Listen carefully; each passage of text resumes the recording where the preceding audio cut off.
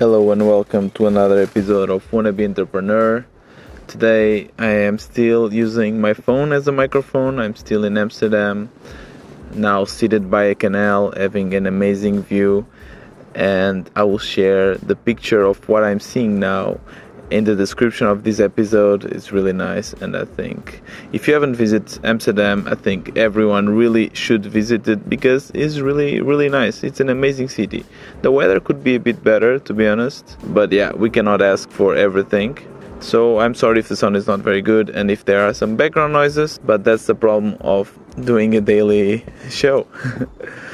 Yeah, so today I got the call that I was really not looking for. The call from the employment center. I am currently unemployed and I am entitled to get unemployment money. But since I quit, I got blocked for 3 months, which means that in Germany, if you quit your job, then you don't get the unemployment fee for the first 3 months. They still pay your health insurance, so that's great. But yeah, this means that I'm basically now taking everything from my savings, but I am still supposed to try to find a job, because after these 3 months they will actually start giving me a really nice amount of money that will definitely cover all my expenses, and I'm really looking forward to that. But this means that I have to apply for jobs and to show them that I'm trying to find a new job, which I'm not. That's the issue. I'm not trying, and it feels really weird to send applications to jobs that I don't want to get an answer back. So my friends tell me that I have to actually find companies that are not in my field, that will never get me the job. And it feels weird, when I'm trying to look for a job, it's because I really want it. And putting effort in something that I don't want just to get a no, it feels weird, especially also because there's many people that actually want a job and they wish that they could be in my position somehow. So that's a bit annoying. But I guess I will just start applying, and I'll apply for companies that never got back to me. I'll apply for Google. I'll apply for these big tech companies that I applied before and never got an answer. And this time I still hope that I won't get an answer.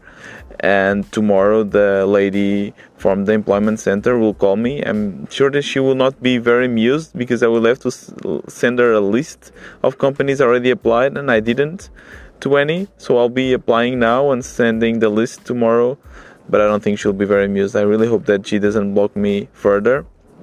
And yeah, maybe I'll try to ask if there is a possibility for them to support me trying to be an entrepreneur. I really doubt it, but let's see, maybe there will be a possibility.